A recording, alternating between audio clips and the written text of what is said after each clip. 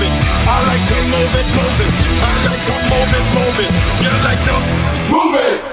Hello everyone, and welcome to another episode of I Like to Move It, the Rolnica Podcasts. I'm your host, Mr. R, and today we have a special guest, Stefano Novaresi, CEO of NAP Italy, part of NAP Group, company worldwide leader in automation and digitalization and logistics operations since 1952. Today, with his help, we will cover different challenges faced by companies and the role of automation in the future supply chain design. Thank you for joining us today. Welcome, Mr. Novaresi. Good morning, everyone. Can you start by briefly introducing yourself and sharing your experience in the field of automation? I have more than 30-year experience in C-level position in different sectors, mainly in the pharmaceutical distribution, which is one of the industry where automation has been introduced since a long time. I've been also holding some top position in Italian and international association, like the Italian Association of Logistics and Supply Chain and the European Association of the Pharma Wholesaler. That's an impressive background. In your view, what does it mean to talk about automation today? Talking about automatization today is not only talking about mechatronics or different technologies, but it's mainly to talk about data and software, and of course supporting the customers, the different industry, with optimization, which is one of the key elements in the automatization today. It's interesting to see the shift towards data and software as key components of automation. Can you discuss the role of e-commerce in the future supply chain design? Today, in an era where e-commerce is fundamental for the most of the companies, we have to start with what we can call the point of truth, which is the delivery to the customer. And then from this final point, we have to come back to optimize all the supply chain. That makes sense. E-commerce is indeed reshaping supply chain management strategies. How has the pandemic impacted the adoption of automation in supply chains? The pandemic was a sort of booster for many companies to rethink their supply chain.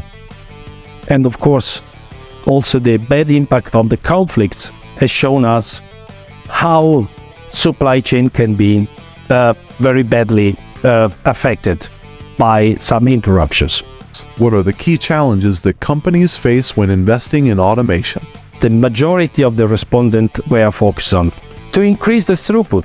To increase the throughput means increase the throughput of production processes, but also of delivering processes. To do that, the picking efficiency has to be improved. The warehouse capacity utilization is becoming a must. The order cycle time, which is of course very linked to the e-commerce again, has to be reduced. And it is becoming really a point in the agenda of the top management, the availability of labor force, which is becoming worldwide for some kind of activities really a problem. What are the most important decision factors for C-level executives when considering automation solutions? Top point is the durability, the reliability, and the uptime. It's very clear. I mean, what you need is to have a solution which is working well for a long time and without any problem. This is of course seems to be obvious, but this can be done only if the provider of this kind of technologies can provide also support and service response which is very fast, because incident can always occur, but it's important to be able to reply to this to respond to that very, very fast. And of course also the availability of spare parts in order to fix problem and so on and so forth. But I would not to forget also the point of scalability, because it's more and more important, and it's becoming one of the characteristics for automatization, is that the possibility of automatization today is not to be rigid, but it can be also developed according to the business plan, to the development of the company. You mentioned the concept of resilience in supply chains. One of the most mentioned words is resilience. How a supply chain can be resilient. But we have seen that it was enough that a cargo boat in the Suez Canal, blocking the canal for couple of weeks, has put many supply chains all over the world under pressure. So probably the time of this long supply chain has come to an end, and we have to think how to keep this supply chain in a robust way.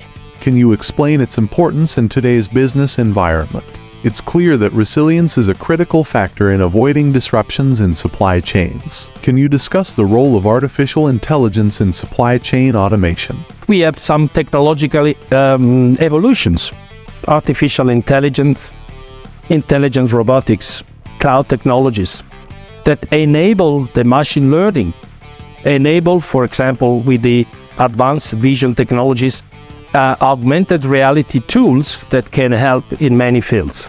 The advancements in technology seem to offer exciting possibilities for supply chain automation. What do you think is the potential market for automation solutions in the retail and e-commerce sectors? Most of the company, they have a situation in which manual activities are combined with automated process. So from the perspective of a company who has to automatize, to offer some automatization solution, there is a potential market which is really very, very interesting, especially in a retail economy where e-commerce is becoming more and more important. The growth of e-commerce does create significant opportunities for automation solutions providers. How do you see the concept of automation evolving from being a pure efficiency enabler to a strategic enabler? There is an evolution of the concept of automatization, from a pure efficiency enabler that was mainly the main task in the past to a strategy enabler, where elements like flexibility and modularity are becoming more and more important.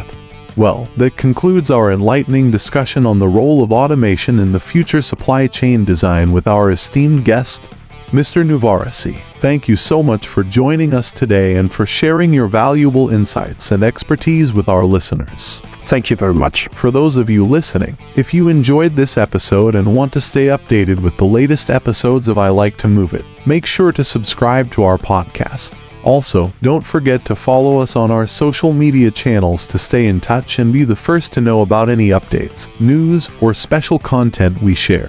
Thank you for your attention, and I look forward to seeing you next time to explore together again the most interesting new trends and developments in the world of materials handling.